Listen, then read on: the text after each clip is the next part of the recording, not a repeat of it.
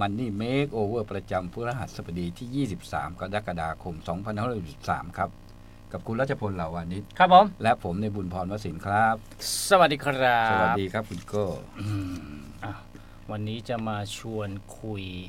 ชวนให้ความเห็นแล้วก็สะท้อนจากบทความนะของคุณพี่บอยวิสุทธ์นะฮะเขาก็มาเขียนเกี่ยวกับเรื่องตอนนี้เราพูดกันมาสัปดาห์นี้เราพูดหลายหนแล้วนะก็คือเกี่ยวกับเรื่องของความสำคัญของคุณใช้คำว่าอะไรนะการชนทางการเงินหรือจริงๆของผมก็เดิมจะใช้คำว่าเงินสำรองฉุกเฉินหรือ emergency fund เนี่ยนะฮะว่าพอเราเกิดสถานการณ์โควิด -19 เนี่ยเราก็ได้ตระหนักกันมากขึ้นแหละว่าไอ้เงินสำรองฉุกเฉินเนี่ยมันมีความสำคัญยังไงนะฮะเพราะว่าอยู่ๆเราเกิดอุบัติเหตุทางการเงินโดยเฉพาะอย่างกรณีโควิด -19 ที่มันอาจจะทำให้หลายคนต้องตกงานโดยไม่ทันตั้งหลักเนี่ยแล้วมันเกิดสภาพการยังไงงานวิจัยที่ออกมาที่เราพูดเมื่อวันก่อนก็บอกว่าอยู่ได้3เดือนนั่นสำหรับคนที่เงินเดือนประมาณสัก 50,000 ถ้า 10,000 นี่คือไม่มีบางนี่ไม่มีเลย 10,000 นี่คือไม่มีซึ่งอยู่ไม่ได้อันนั้นคือคนที่ทำงานอยู่เดิม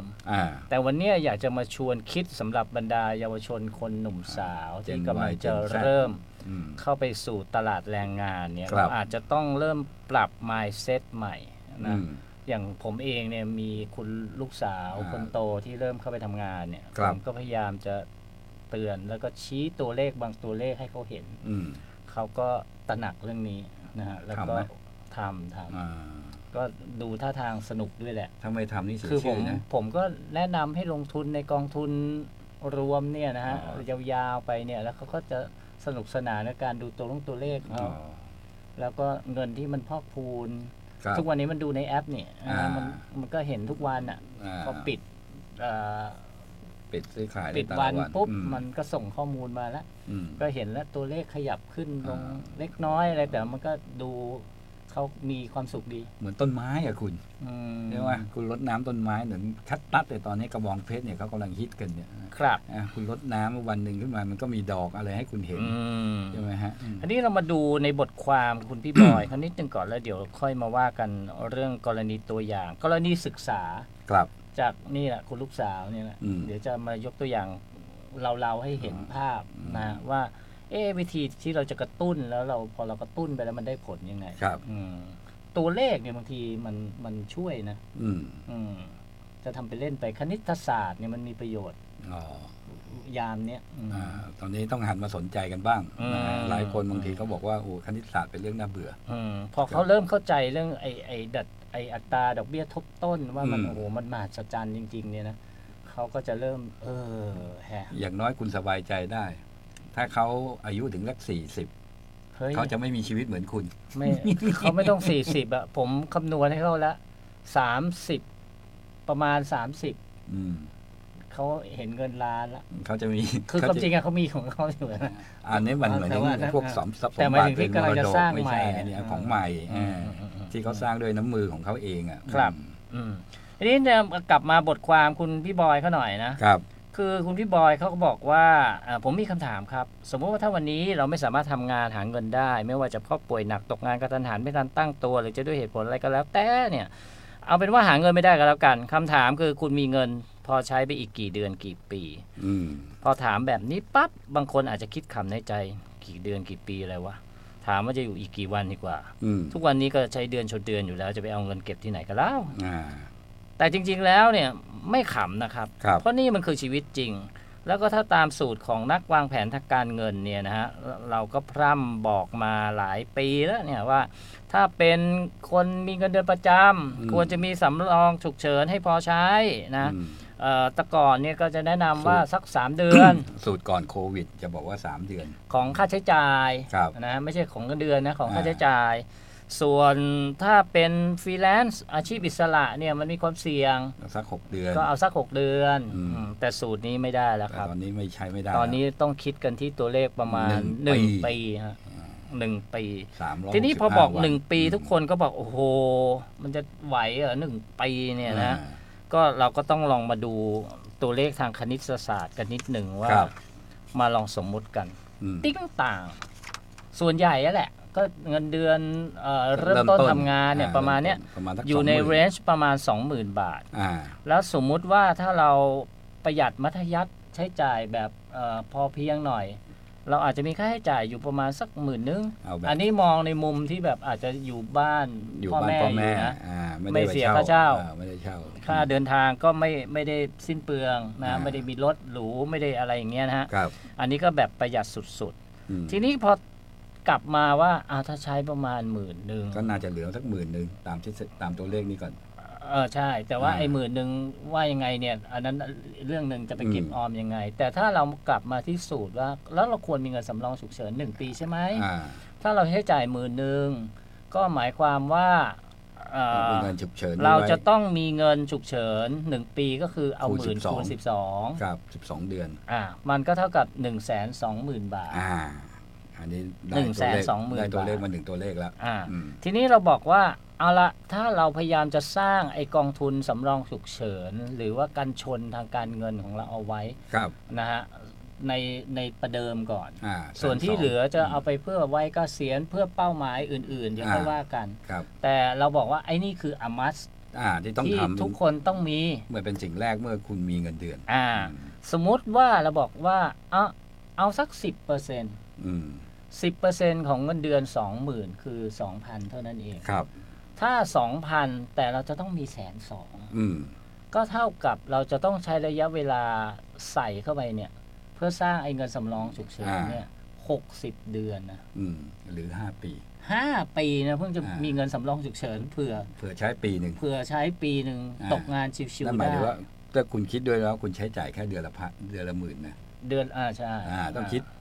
ให้ครบนะครับเพราะฉะนั้นเราจะต้องใช้ระยะเวลาถึง5 ปีเราถึงจะสร้างไอ้เงินกองทุนฉุกเฉินเพื่อจะ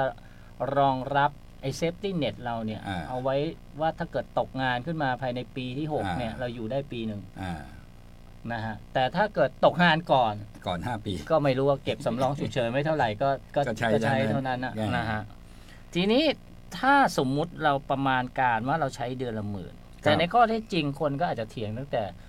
เราพูดตอนแรกแล้วโอ้โหจะบ้าใช้10,000ใช้ได้ไงได้เงินเดือน 20,000ให้ใช้10,000จะไอ้นั่นเกินไปเปล่าพี่เข้มงวดชีวิตเกินไปเปล่าก็ถ้าเราขยับเป็น15,000ถ้าเป็นใช้จ่ายแบบเอาละขยับขึ้นมาสักนิดนึงตามลักษณะของวิถีเมืองปัจจุบันครับ 15,000 บาทนี่คือค่าใช้จ่ายนะอันนี้เอาแบบสบายๆเลยนะเป็นค่าใช้จ่าย 15,000 บาทถ้ามี1 ปีก็เอา 15,000 คูณ 12ครับจะกลายเป็นเงินเท่าไหร่ล่ะ 15,000 คูณ 12เข้าไปเนี่ยซึ่งก็เท่ากับเราจะต้องใช้เวลาเก็บถ้ายังเก็บได้แค่เดือนละ 2,000 นะเท่ากับเราจะต้องใช้เงินทั้งใช้ระยะเวลาทั้งสิ้นเพิ่มขึ้นมาอีกเป็น7 ปีครึ่ง7 ปีครึ่งนะฮะถึงจะพอนะถ้าคุณใช้ 15,000 12 เดือนเนี่ยเท่ากับ 180,000เพราะนั้น 180,000แต่คุณยังเก็บเงินเท่าเดิมคือเดือนละ 2,000เพราะนั้นคุณก็เอา 180,000 หารใช่ไหมล่ะก็เอา 180,000 หารผมไปกันใหญ่ละ180,000 หารเท่าไหร่แล้วเมื่อกี้บอก 2,000 ใช่ไหมคุณก็ใช้ระยะเวลาทั้งสิ้น90 เดือน90 เดือนเอา12 หารเข้าไปอีกก็กี่ปีล่ะ7 ปีครึ่ง7 ปีครึ่งแล้วคุณจะรู้ได้ไงว่าภายในเวลา7 ปีครึ่งเนี่ยมันจะเกิดอะไรขึ้นกับชีวิตบ้างเพราะฉะนั้นทางเลือกถ้าเราบอกว่าเฮ้ยเราอยากใช้ 15,000ถ้าเราอยากใช้ 15,000เพื่อสบายๆหน่อยเพื่อตกงานการตั้งสำรองฉุกเฉินใส่เข้าไปเป็นเงินออมเพื่อสำรองฉุกเฉินเดือนละ2,000ไม่พอแน่เราอาจจะต้องเพิ่มแล้วล่ะเช่นเราอาจจะต้องเพิ่มเป็นสัก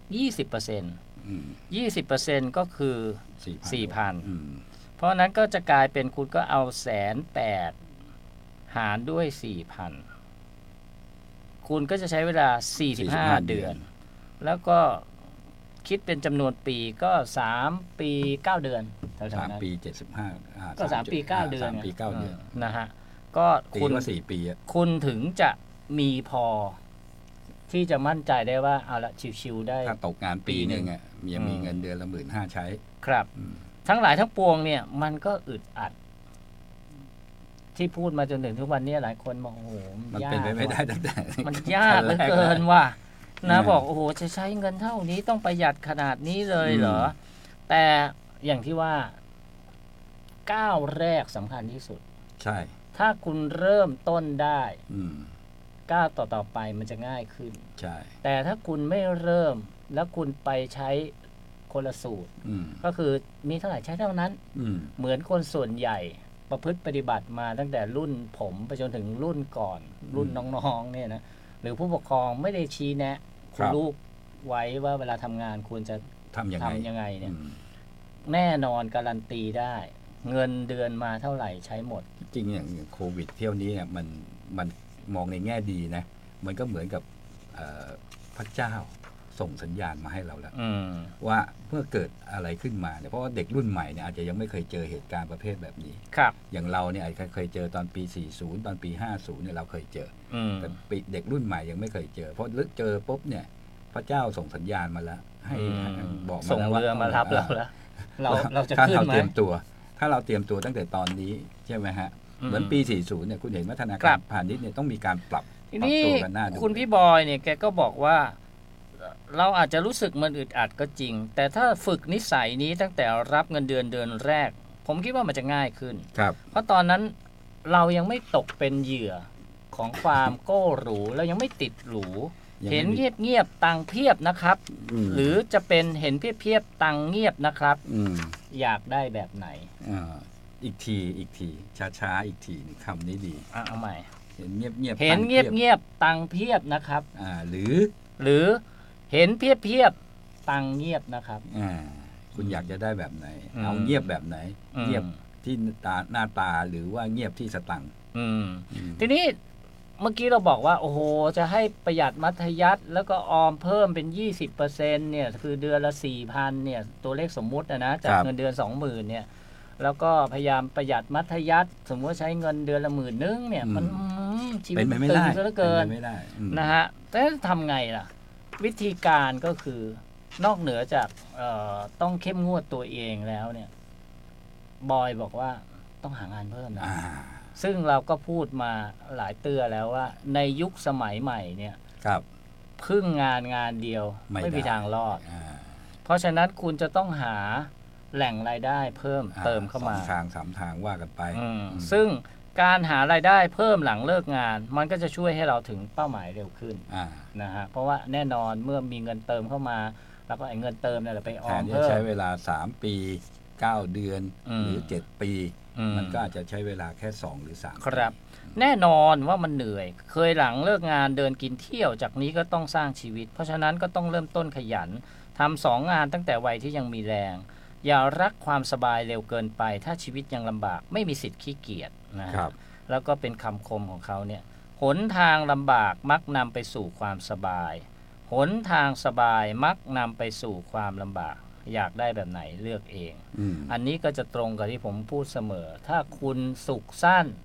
ทุกยาวแต่ถ้าคุณทุกสั้นคุณจะสุขยาวนะเพราะนั้นก็คุณยอมทุกเล็กๆน้อยๆในระหว่างทางเพื่อไปสู่เป้าหมายความสุขยาวๆแต่ถ้าคุณจะเอาสุขสั้นๆตลอดเวลาเนี่ยอยากได้นู่นนี่นั่นตลอดเวลามันสุขแป๊บๆแต่สุดท้ายมันจะทำให้คุณทุกข์ยาวนะฮะแล้วก็ข้อต่อมาสิ่งที่เยาวชนหนุ่มสาวต้องตระหนักก็คือว่าถ้าคุณมีเงินเท่าไหร่แล้วคุณใช้เท่านั้นมันก็แย่อยู่แล้วแต่ถ้าคุณไปสร้างหนี้ซะอีกนี่แหละอันนี้จะยิ่งไปกันใหญ่เพราะว่าไอ้หนี้ที่มันต้องจ่ายทุกเดือน มันก็จะมาเบียดบังไอ้เงินเก็บของคุณแล้วคุณก็จะมีรายจ่ายเพิ่มนอกเหนือจากรายจ่ายจำเป็นทั้งหลายคุณก็ต้องมีรายจ่ายหนี้เข้ามาอีก1 ก้อนมันก็จะทำให้ความสามารถในการออมคุณมันก็ลดลงไปอีกไม่ต้องไปคิดถึงเงินสำรองออมเพื่อเกษียณหรือเป้าหมายอื่นใดสำรองฉุกเฉินเนี่ยก็จะไม่ต้องเหลือนะฮะเพราะมันก็คือมันจะไม่ใช่การมีเงินเดือน 20,000 แล้วใช้เดือนละ10,000หรือ 15,000เพราะมันจะกลายเป็นว่าไอ้เงินเดือน 20,000เนี่ย มันก็ต้องเอาไปจ่ายหนี้แล้วก็เหลือใช้นิดเดียวบางคนนี่เป็นหนี้เกินครึ่งหนึ่งของรายได้เลยด้วยซ้ำไปเพราะไอ้ทัศนคติอันตรายในยุคบริโภคนิยมเนี่ยมันก็คือเราก็จะถูกยั่วยุให้เป็นหนี้ตลอดเวลาโดยเฉพาะยุคสมัยนี้เนี่ยไอ้การค้าออนไลน์เนี่ยมันเป็นตัวกระตุ้นเม็ดเงินให้ออกจากกระเป๋าเราได้รวดเร็วยิ่งนักครับนะฮะเพราะฉะนั้นเราก็จะถูกยั่วยวนในที่สุดเราก็จะเป็นหนี้นะฮะกู้ให้กูดูดีใครรู้ไม่เท่าทันก็จะเป็นหนี้ตั้งแต่ทำงานใหม่ๆเช่นผ่อนรถมาขับไปกินอาหารร้านชิคๆซื้อมือถือถ่ายรูปสวยตอนเที่ยวเมืองนอกอยู่คอนโด1 ห้องนอนผ่อนทั้งชีวิตนะฮะซึ่งอันเนี้ยเราก็เป็นลักษณะสุขสั้นๆนั่นแหละก็คือเราก็มีปัญญาจ่ายให้กับสิ่งเหล่านี้เพราะมันสนองความสุขตอนนี้เลยการเก็บเงินก็เลยจะกลายเป็นเรื่องเอาไว้ก่อนเพราะว่าเอาไว้มีรายได้สูงกว่านี้อีกหน่อยแล้วค่อยเก็บนะสูตรนี้ผมเคยได้ยินบ่อยนะฮะเพราะฉะนั้นจากนี้คุณก็ควรจะต้องเริ่มตัดรายจ่ายที่ไม่จำเป็นมีหนี้ก็รีบเคลียร์ซะให้หมดงดสร้างหนี้ใหม่อย่าเห็นแก่ความสุขระยะสั้นนะฮะแล้วก็เขาก็บอกว่าเขียนซะยืดยาวก็ไม่มีอะไรมากหรอกก็เป็นห่วงคนไม่มีส่วนเผื่อความปลอดภัยบทวิกฤตชีวิตเนี่ยมันมักจะมาแบบไม่ทันตั้งตัวถ้าเราไม่เตรียมไว้ใครจะเตรียมให้เรานะฮะเพราะฉะนั้นจุดเริ่มต้นของบรรดาน้องๆที่จะเริ่มเข้ามาสู่ตลาดแรงงานเนี่ยก็เขาก็เน้นว่าเนี่ยแหละยังไงก็พยายามคิดถึงเรื่องการเก็บเงินเอาไว้เผื่อเนี่ยเป็นการชนเนี่ยอย่างน้อย1 ปีแม้ไม่มีงานทำนะฮะแล้วก็ไม่ใช่อะไรถ้าเรามีแบบนี้ปุ๊บเราก็จะทำงานด้วยความสบายใจใช่เราก็ไม่ต้องไปกลัวว่าอยู่ๆจะเกิดตกงานสมองเราก็จะมีพื้นที่ให้คิดสร้างสรรค์ได้มากขึ้นไม่ใช่มานั่งคิดแต่วิตกจริตทั้งหลายทั้งปวงเนี่ยก็อยากจะเตือนนั่นแหละนะซึ่งผมก็อ่านแล้วก็เอามานำเสนอทีนี้กลับมาสู่โลกแห่งความเป็นจริงอันนี้เป็นบทเรียนที่ผมก็แนะนำคุณลูกผมเนี่ยนะผมก็ชี้ประเด็นที่คือถ้าเราไปบอกว่าเก็บเงินเดือนละ 2,000 เท่านั้นเท่านี้แล้วมันจะได้เท่านั้นตัวเลขมันไม่น่าอลังการมันไม่ว้าวผมก็เลยมาใช้สูตรว้าวผมก็บอกว่าเอางี้ลองจำลองตัวเลขกันเป็นตัวเลขสมมุตินะซึ่งอันนี้ผมไปใช้กับคุณลูกผมเนี่ยผมบอกว่าเอางี้เมื่อจบทำงานปั๊บเนี่ย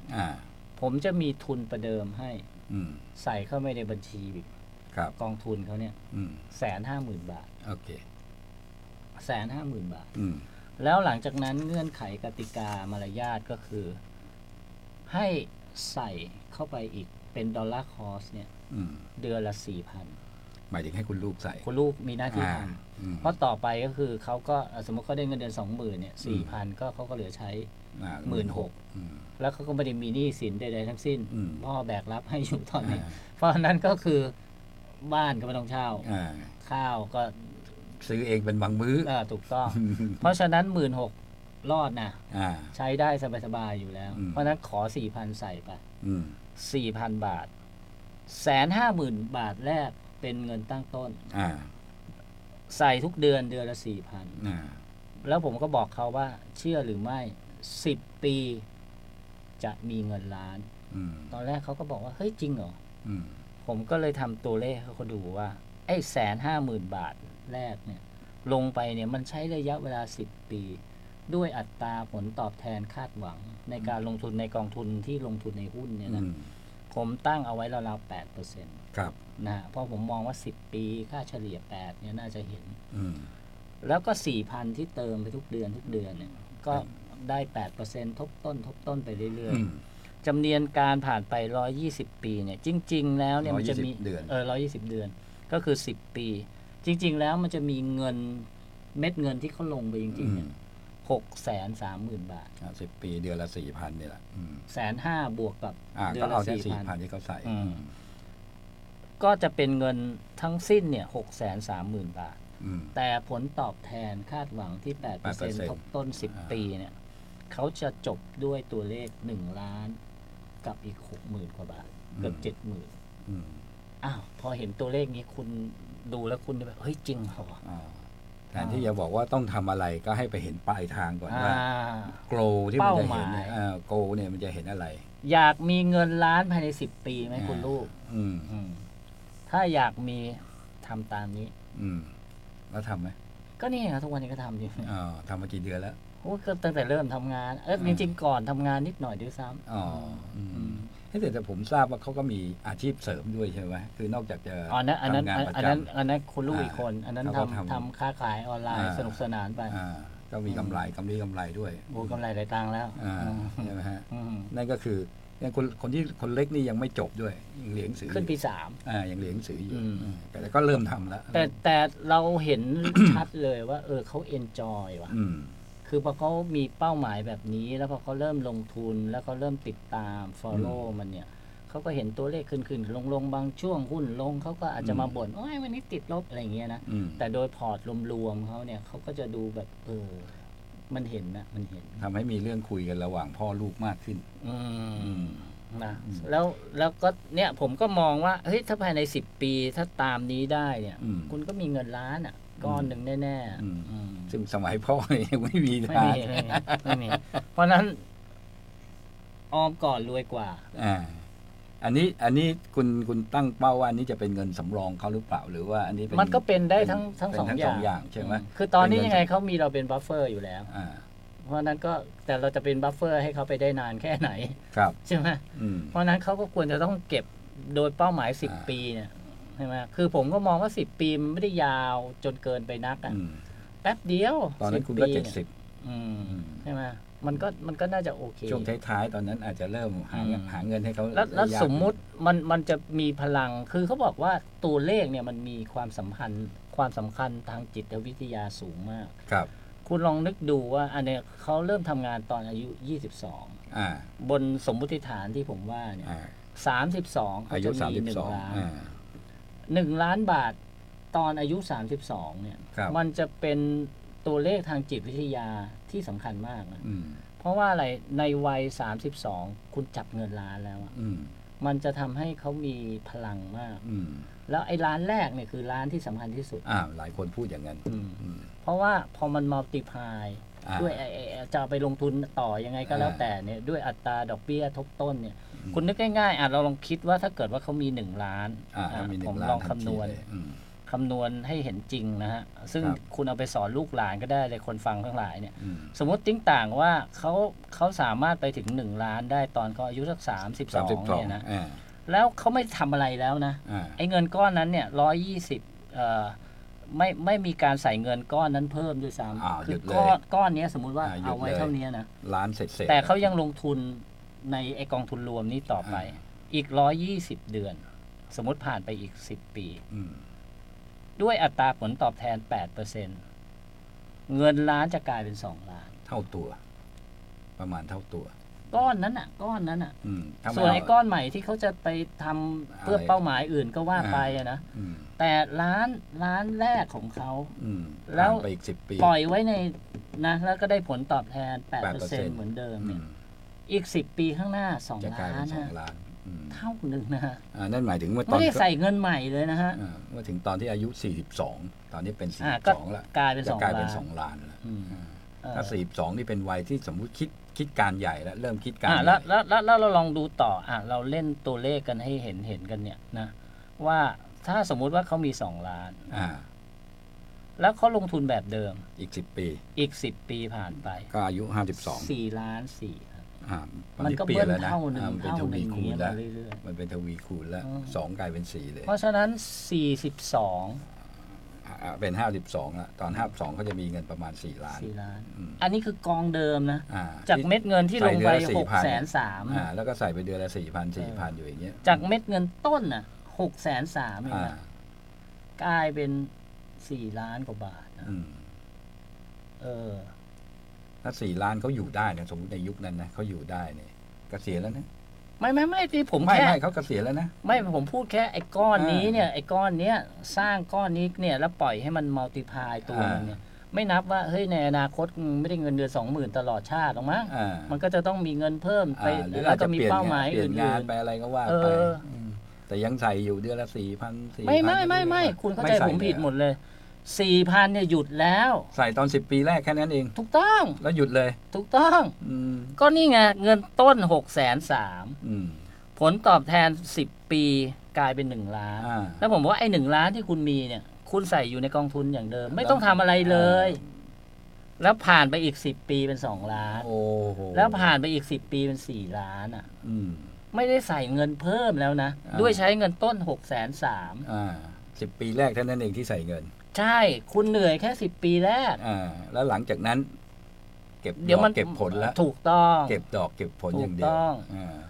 แล้วถึงเปรียบเทียบไงว่าสมมุติว่าก้อนนี้หยุดสร้างแล้วฉันไม่ได้ใส่เงินใหม่แล้วไปหาแหล่งอื่นคุณมีเงินเพิ่มคุณก็ไปลงทุนเพิ่มไปทำอย่างอื่นไปสร้างกองใหม่ขึ้นมาแล้วถ้ามันเกิดมีสัก2-3 กองไม่อยากจะคิดถูกต้องไม่อยากจะคิดเพราะฉะนั้นมันไม่ได้หมายความว่า